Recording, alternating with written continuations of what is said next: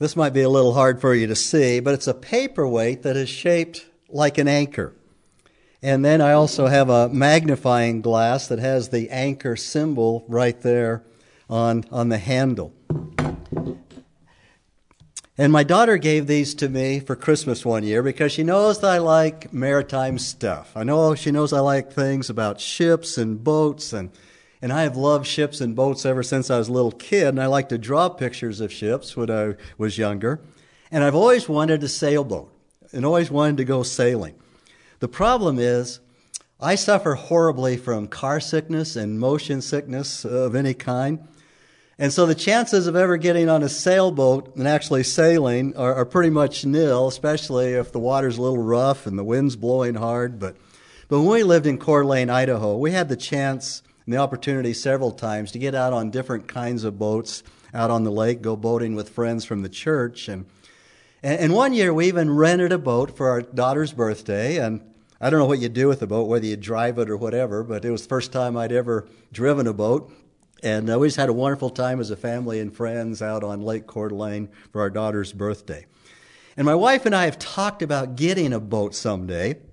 And my wife wants one of those pontoon boats, that sit gently on the water and they putter around.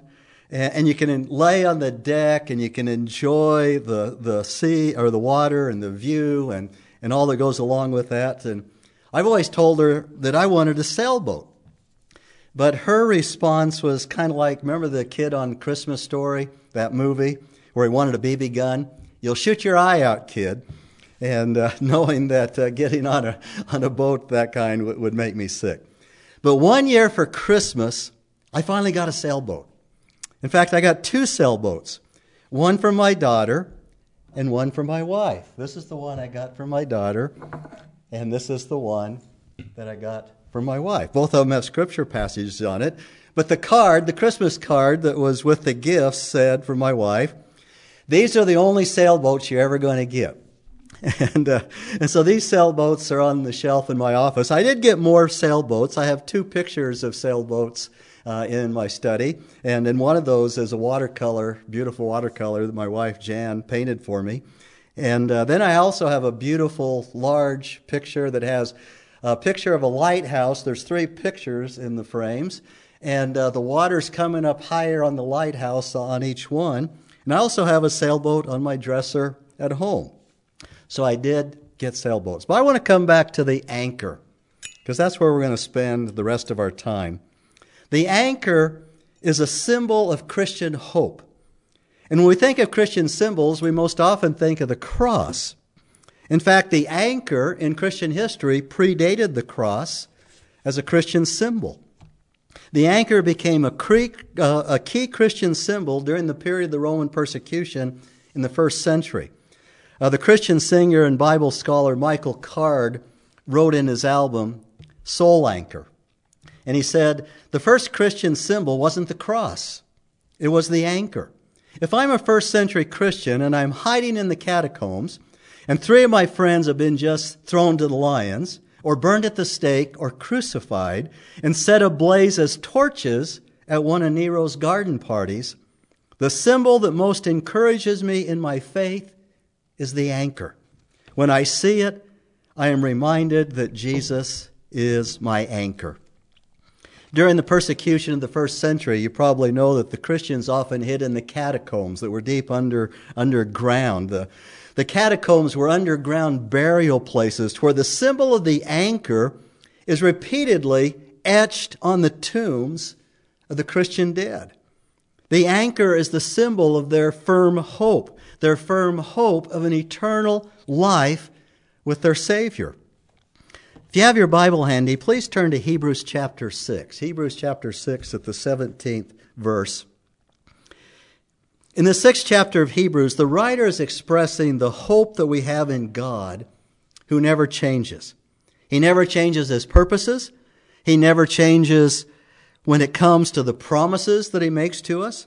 And verse 17 of Hebrews chapter 6 says, "In the same way, God desiring even more to show to the heirs of the promise," that would be us who are believers, we are the heirs of the promise, what? "The unchangeableness of his purpose interposed with an oath, so that by two unchangeable things in which it is impossible for God to lie. Now don't miss what the writer says next here. We who have taken refuge would have strong encouragement to take hold of the hope that is set before us. There are two great assurances here. During the violent storms of life, when we face persecution or whether we face a pandemic or whatever threatening storm we face, we can take refuge. We can take refuge in God, who never changes and never changes His purpose for us, what He wants for us. He never changes His promises, what He has promised to us. We saw that last week in the 46th Psalm. God is our refuge and strength, a very present help in trouble. And the second assurance here is that we have strong assurance to take hold of the hope that is set before us. He says in verse 19, this hope we have as an anchor of the soul, a hope both sure and steadfast. This is a great word picture here. What does an anchor do? Anchors kept the boats from drifting, so both the boats and the passengers could be kept safe. When a boat was in a harbor, it would drop an anchor, or sink an anchor, sometimes it's said, and the anchor would grab the sea base and form that tight hold with the ship. And so they lowered the anchor, and the point or the bill of the anchor would dig deeply into the sea floor. And while the anchor was tightly tethered to the boat, this kept the boat from drifting into dangerous shoals or sandbars and rocks that could be hidden just under the surface. Drifting can happen even in calm water because there's still currents, even in harbor. So what happens if they don't drop an anchor? It's almost a forgotten part of history that Columbus' famed ship, the Santa Maria, did not make the voyage back to Spain. Before returning to Spain, Columbus was on a hunt for what they called portable valuables. That is, valuable objects that were portable, that they could transport back to Queen Isabella. He'd already claimed the entire region as the property of Spain. Now he was seeking commodities like gold and spices and going down the shoreline. And on December 24th, Christmas Eve in 1492, not having slept for 2 days, Columbus decided at 11 p.m. to lie down to sleep. The night being calm, the steersman also decided to sleep, leaving only a cabin boy to steer the ship. No one thought to drop an anchor. With the boy at the helm, the currents gently carried the ship onto a sandbank. It was said by an eyewitness, it was so gently that it could scarcely be felt. The obstacle was not a shoal, but it was a sandbar protruding above the surface. It was beach and waves out there a little ways from the shore. The waves were just gently going over it. But the ship was making its way into ever-diminishing shallows and becoming more and more deeply embedded in the sandy bottom. And finally the boy shouted. And Columbus, the admiral, appeared, followed shortly by the captain of the ship. Columbus was the admiral in charge of everything, but there was a captain of the Santa Maria. And the admiral, Columbus, shouted the orders to drop an anchor astern to impede the drift. But the captain and the seamen launched a boat. They cut and run. They disregarded the admiral's order to drop the anchor, and they launched a boat to the nearby Nina to ask for rescue. And shortly they returned back, accompanied by a boat from the Nina. The idea being perhaps that the two boats might tow the flagship back into deeper water. All efforts failed, and the Santa Maria eventually ran aground and was damaged beyond repair. And this is where the accounts of the eyewitnesses diverge greatly, because everybody wants to blame somebody else.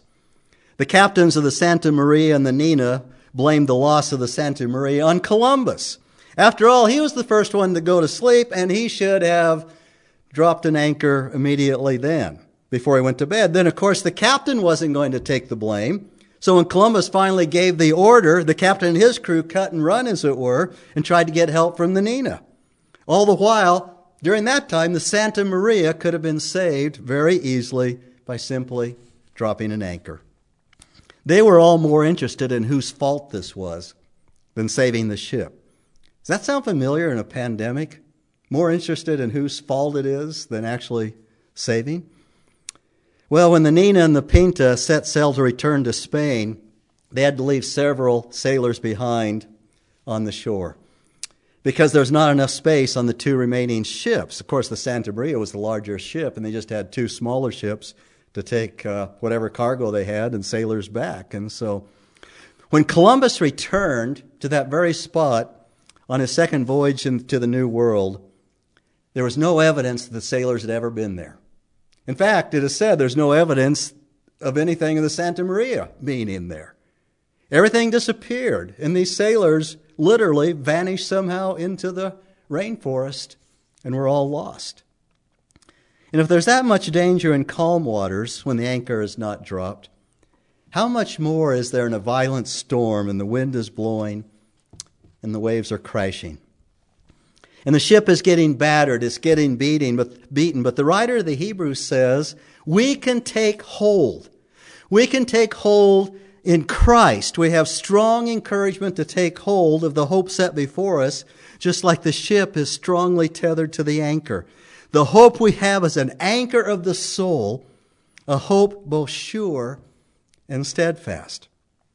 No matter how violent the storm is, when we go through the storms of life, we can take refuge in Christ. We have an anchor of the soul. We have a hope that is both sure and steadfast.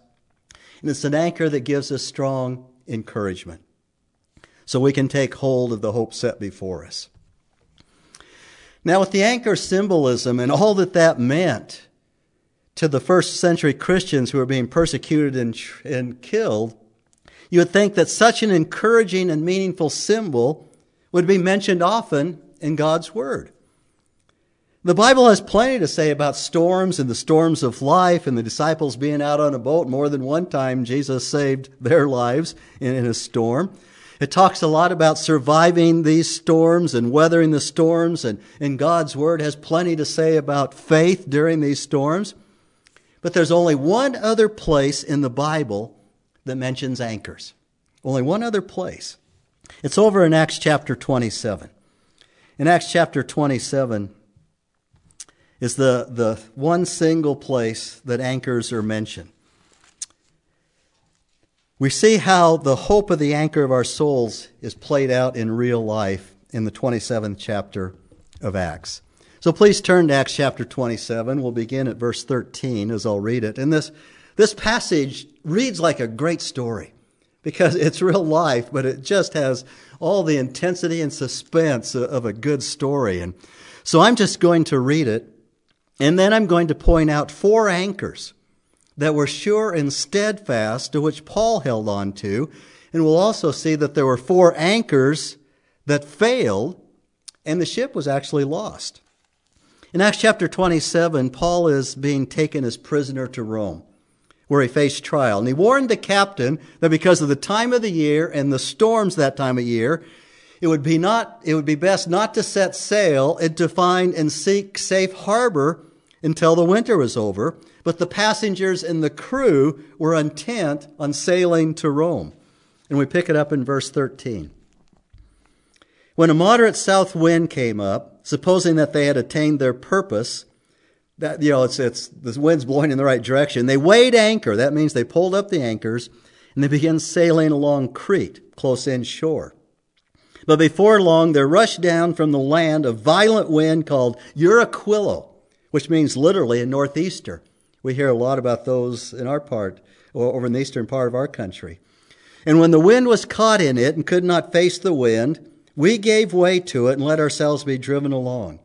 Running under the shelter of a small island called Clauda, we were scarcely able to get the ship's boat under control. After they had hoisted it up, they used supporting. The ship's boat was the small boat, the skiff. They used cables and undergirding the ship, fearing that they might run aground in the shallows of Syrtis. They let down the sea anchor, and in this way let themselves be driven along. A sea anchor is just a heavy weight that when they're out in the deeper water, they drop that heavy weight just to steady the ship. The next day, as we were being violently storm-tossed, they began to jettison the cargo. And on the third day they threw the ship's tackle overboard with their own hands. Since neither sun nor stars appeared for many days, and no small storm was assailing us, from then on all hope of our being saved was gradually abandoned. When they had gone a long time without food, then Paul stood up in their midst and said, Men, you ought to have followed my advice, and not to have set sail from Crete and incurred this damage and loss. Yet now I urge you to keep up your courage, for there will be no loss of life among you, but only of the ship. For this very night an angel of God, the angel of the God to whom I belong and whom I serve, stood before me, saying, Do not be afraid, Paul. You must stand before Caesar, and behold, God has granted you all those who are sailing with you. Therefore, keep up your courage, men, for I believe God that it will turn out exactly as I've been told. But we must run aground on a certain island. But when the 14th night came, as we were being driven about in the Adriatic Sea about midnight, the sailors began to surmise that they were approaching some land. They took soundings and found it to be 20 fathoms. And a little farther, they took another sounding and found it to be 15 fathoms. Fearing that we might run aground somewhere on the rocks, they cast 4 anchors. There's our 4 anchors right there, from the stern, and wished for daybreak. But as the sailors are trying to escape from the ship and had let down the ship's boat into the sea on the pretense of intending to lay out anchors from the bow. Here's these guys, they wanted to cut and run. Paul said to the centurion and to the soldiers, Unless these men remain in the ship, you yourselves cannot be saved. Then the soldiers cut away the ropes of the ship's boat and let it fall away. That's the skiff again. Until that day was about to dawn, Paul was encouraging them all to take food, saying, Today is the 14th day that you have been constantly watching and going without eating, having taken nothing. Therefore I encourage you to take some food, for this is for your preservation. For not a hair from the head of any of you will perish. Having said this, he took bread and gave thanks to God in the presence of all, and he broke it and began to eat. All of them were encouraged, and they them also took food. All of us in the ship were 276 persons. And when they had eaten enough, they began to lighten the ship by throwing out the wheat into the sea. When day came, they could not recognize the land, but they had observed a bay with a beach, and they resolved to drive the ship onto it if they could. And casting off the anchors, they let them into the sea, while at the same time they were loosening the ropes of the rudders, and hoisting the foresail to the wind, they were heading for the beach. But striking a reef where 2 seas met, they ran the vessel aground, and the prow stuck fast and remained immovable, but the stern began to be broken up by the force of the waves. The soldiers' plan was to kill the prisoners, so that none of them would swim away and escape. But the centurion, wanting to bring Paul safely through, kept them from their intention, and commanded that those who could swim should jump overboard first and get to the land, and the rest should follow, some on planks and others on various things from the ship. And it so happened that they were all brought safely to land. Verse 29 says that in an effort to save their ship, the brave crew cast 4 anchors from the stern and waited for daybreak. And sadly, those anchors failed, and the ship was ultimately lost. However, there was a man on board named Paul, the Apostle Paul. And the Apostle Paul was a special man for simple reasons. First of all, Paul was a child of God. He was a child of God. He belonged to God. Second, he was a man on a mission. God had something for him to do in Rome. Thirdly, he was a man of faith. And he was, fourthly, in fellowship with God. And because of who he was the kind of man you would want on that ship. He was the kind of man that you would want on any ship, or symbolically in the storms of life. Because of who he was, Paul was anchored in the midst of the storm, even when the ship wasn't anchored well enough. These sailors threw 4 anchors into the sea in an attempt to save the ship, and these anchors failed. But Paul had 4 anchors as well. And these anchors steadied him during the storm. When the ship was falling apart, and everybody was falling apart except Paul, when the ship was shaken and battered, Paul was able to stand steadily and strong And these are the very same anchors that are available to you and to me.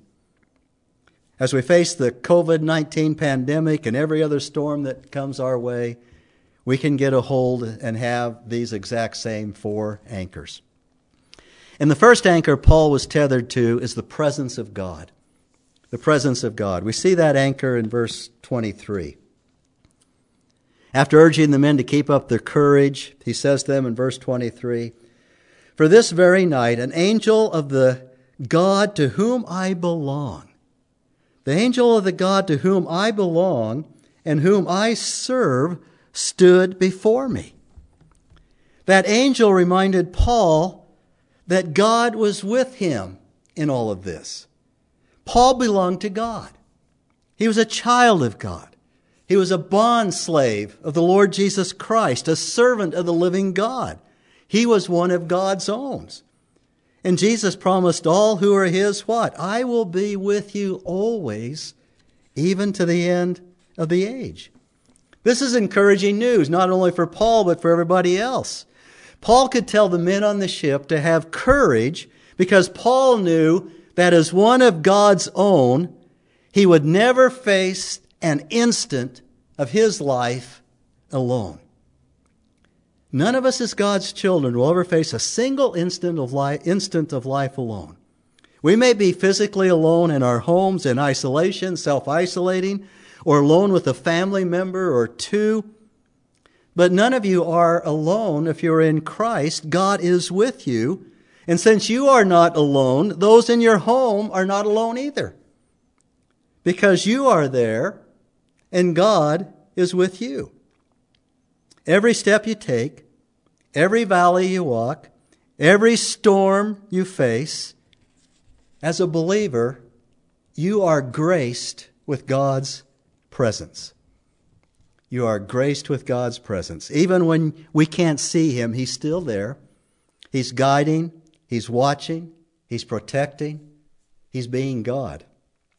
I was reading a sermon this past week, and the pastor that wrote the sermon quoted Dr. Tony Campolo, who was a popular speaker when I was in youth ministry many, many years ago now. And I remembered reading this story in one of the books that Tony Campolo had written. And Dr. Campolo said that when he was a boy growing up in the congested and bustling city of Philadelphia, his mother arranged for a teenage girl who lived nearby to walk home with him at the end of the day. And for this, she was paid a nickel a day, or 25 cents a week.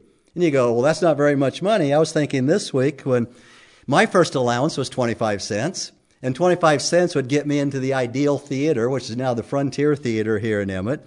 And for 25 cents, I could get into the theater, I could buy a bag of popcorn, and I could buy one of those great big suckers.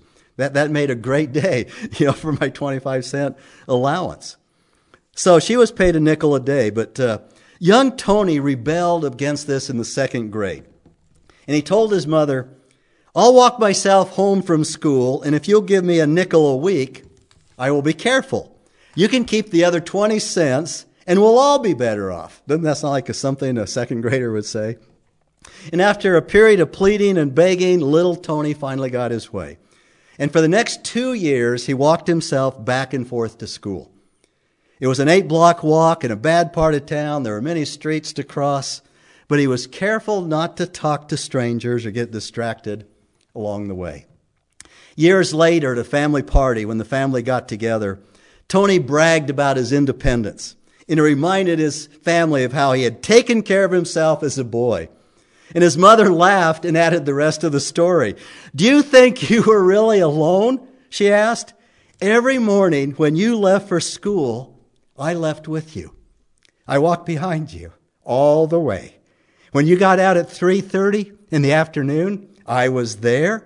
I always kept myself hidden, but I was there, and I followed you all the way home. I just wanted to be there for you in case you needed me." The first anchor is the presence of God. The second anchor is the promises of God. And we see this anchor in verses 24 and 25 of Acts chapter 27. where the angel told Paul, "Do not be afraid, Paul. You must stand before Caesar, and behold, God has granted you all those who are sailing with you." Therefore, Paul said to the men, "Keep up your courage, men, for I believe God that it will turn out exactly as I have been told." The angel was reminding Paul of what God had already promised. If you turn back to the 23rd chapter here in the book of Acts, in Acts chapter 23, Paul was about ready to be killed by a crowd, and a Roman centurion came and saved Paul from the crowd, and now he's standing before the Jewish council, and the crowd is so violent and so outraged that Paul's Roman guard thought the crowd would tear Paul to pieces. So the guard took Paul away from them by force and put him in the Roman barracks. They figured that was the safest place for him. So he was in the Roman barracks. Now notice in verse 11 of Acts chapter 23, not only is the Lord present with Paul, the Lord makes a promise. But on the night immediately following, that he was arrested, that night, the Lord stood at his side and said, notice, this is not an angel this time, this is the Lord stood at his side and said, "Take courage, for as you have solemnly witnessed to my cause at Jerusalem, so you must witness at Rome also." What does this mean? Paul knew he wasn't going to die in a shipwreck on the way to Rome. God told him he would bear witness of Christ in Rome. So Paul laid a hold of the promise of God, and he held on to that promise that Paul would not be lost, and the Lord further affirmed that none on the ship would be lost. So Paul weathered the storm with God's promises. Now, it doesn't mean that God's always going to save our life physically, but God does promise us this, that our life will not end until he has fulfilled all of his purposes in us, right? Nothing can shorten the days that God has for each one of us. You may have heard the name Ira Sankey. Ira Sankey was the song evangelist for Dwight L. Moody's Crusades. He wrote a lot of hymns. He published several hymn books in his lifetime. We have 4 hymns in our hymn book, including Faith is the Victory, that was written by Ira Sankey. And it was Christmas Eve in 1875, and Ira Sankey was traveling on the Delaware River on a steamboat. And he was recognized by some of the passengers on that steamboat. And they came up to him and they asked him to sing one of his own hymns, one of the hymns that he had written. But Sankey began to sing William Bradbury's hymn, Savior like a shepherd lead us. And as he sang, one of the stanzas began, "We are thine, do thou befriend us, be the guardian of our way." And when he finished, a man stepped from the shadows and asked, "Did you ever serve in the Union Army?" "Yes," Mr. Sankey answered, "in the spring of 1860. And he said, "Can you remember if you were doing picket duty on a bright moonlit night in 1862? "Yes," Mr. Sankey answered with much surprise. And the man said, "So did I, but I was serving in the Confederate Army. When I saw you standing at your post, I thought to myself, that fellow will never get away alive. I was standing in the shadow, and I raised my musket to take aim, and I was completely concealed, while the full light of the moon was shining on you. At that instant, just as a moment ago, you raised your eyes to heaven and began to sing. And I thought, let him sing his song to the end. I said to myself, I'm going to shoot him afterwards. He's my victim at all events, and my bullet cannot miss him. But the song you sang was the song that you just sang now. I heard the words perfectly. We are thine. Do thou befriend us. Be the guardian of our way." And the man said, those words stirred up many memories. I began to think of my childhood and my God-fearing mother. She had many times sung that song to me. When you finished your song, it was impossible for me to take aim again. I thought, the Lord who is able to save that man from certain death must surely be great and mighty. And my arms dropped of my own accord and dropped down limp at my side. Wouldn't it be great if we ended each day with the prayer, God, thank you for protecting me in those moments today that I wasn't even aware of?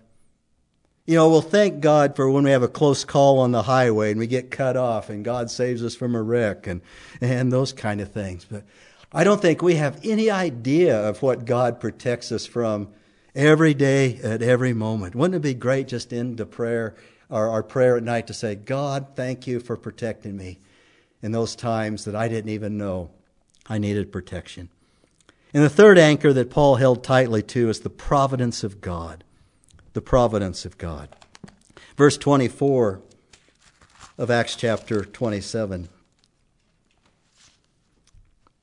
The angel said to Paul, do not be afraid, Paul. You must stand before Caesar. And behold, God has granted you all those who are sailing with you. The storm was part of God's plan in his providence for Paul's life. If Paul had not been on that particular ship at that particular time, all of them would have been lost on that ship. But God is saying, this was all part of my plan. And at that moment of time, the storm was the safest place in the world to be for Paul. Why? Because he was in the will of God. And God was working in a mighty way in that situation to bring about God's will for Paul's life. Did you know God is doing the same thing in your life and in mine as well? He is in absolute control of everything that happens in your life. And as long as you know that he orders the storm, you can weather the storm. And the fourth purpose, or the fourth anchor, is the purposes of God. For I believe God, Paul said, that it will turn out exactly as he told it to be. In God's providential care, we understand that God will fulfill his purposes for us. But it's so easy to be distracted, isn't it? It's so easy to lose our focus. Satan has so many things that he tries to throw at us to get us to lose our focus of why we are here and what God is doing in us and through us. And he puts so many distractions in our way. And when he does, then it's hard to keep our focus when we're distracted and all these things are going on. Someone once said, when you're up to your neck in alligators, it's difficult to keep your mind on the fact that your primary objective is to drain the swamp. Satan doesn't want us to know what our primary objective is. And he'll use anything he can, any tactic that he has, to get us to lose focus, to lose our purpose. And it doesn't always have to be a bad thing like a pandemic. We can get caught up in good things and lose our main focus, our main purpose. Maybe that's one of the reasons that God has allowed the virus. I don't know, but that we might remember our true purpose as believers. We cannot survive, as it were, without staying focused on our main objective. Would it end up like the store that had a sign on its door that said, gone out of business, didn't know what my business was? When Satan throws all the distractions he can at our way, we can look him in the eye and tell him, I'm not going to lose my focus. I'm not going to lose my focus. So what should our focus be? What is our purpose? The epidemic hasn't changed our purpose as a church, as believers in Jesus Christ, hasn't changed it one bit. It can be summed up in two ways, two statements, very simply. We are to know God, and we are to win others to Christ. That really sums it all up. We are to know God, we are to win others to Christ. We are here to know Christ and to show him to those around us. We are to love like Christ. We are to care like Christ. We are to serve like Christ. But Satan doesn't want us to know that. And we must work hard to keep our purpose and remain focused. When we do, we'll have an anchor that will keep us settled in the storm. As we're hunkered down in our homes, we must remember that we can anchor ourselves with courage in spite of whatever our sphere and whatever our storm is. And we can still, in a multitude of ways, remember what our purpose is and what God wants us to do. To know God. Paul said, to know Him and the power of His resurrection. To know God more deeply, more intimately. To grow in Him, to grow in Christ likeness. And then to make God known to others. And that's as simple as making a phone call. Somebody that God put on your mind, or somebody that you know might have a need, or somebody who is lonely, and whether it's physical or emotional or spiritual. We can pray for others over the phone. We can keep them in mind and pray for them, but we also need to let them know we are praying for them. And we can still fulfill our purpose of knowing Christ and making Him known. And when we do that, we will triumph over any storm that comes our way because the anchor holds. The anchor holds. Our Heavenly Father, as we close this time together in worship, Father, we thank You that we have that strong anchor in Jesus Christ, Father. I pray that everyone listening, everyone in the sound of my voice today, Lord, would be able to get a hold of the anchor of Jesus Christ, Father. We pray that Your Holy Spirit is working in hearts and minds, Father, that You would lead others to Jesus Christ, that You would show us how we can better know You, Father, to know You intimately in a way that we will show Christ to others. And we ask this in Jesus' name. Amen. Thank you for joining us this morning, and may God bless you. May the Lord bless you and keep you. May the Lord make His face to shine on you and be gracious to you. May the Lord lift up His countenance upon you. May He keep you in perfect peace. Amen and amen.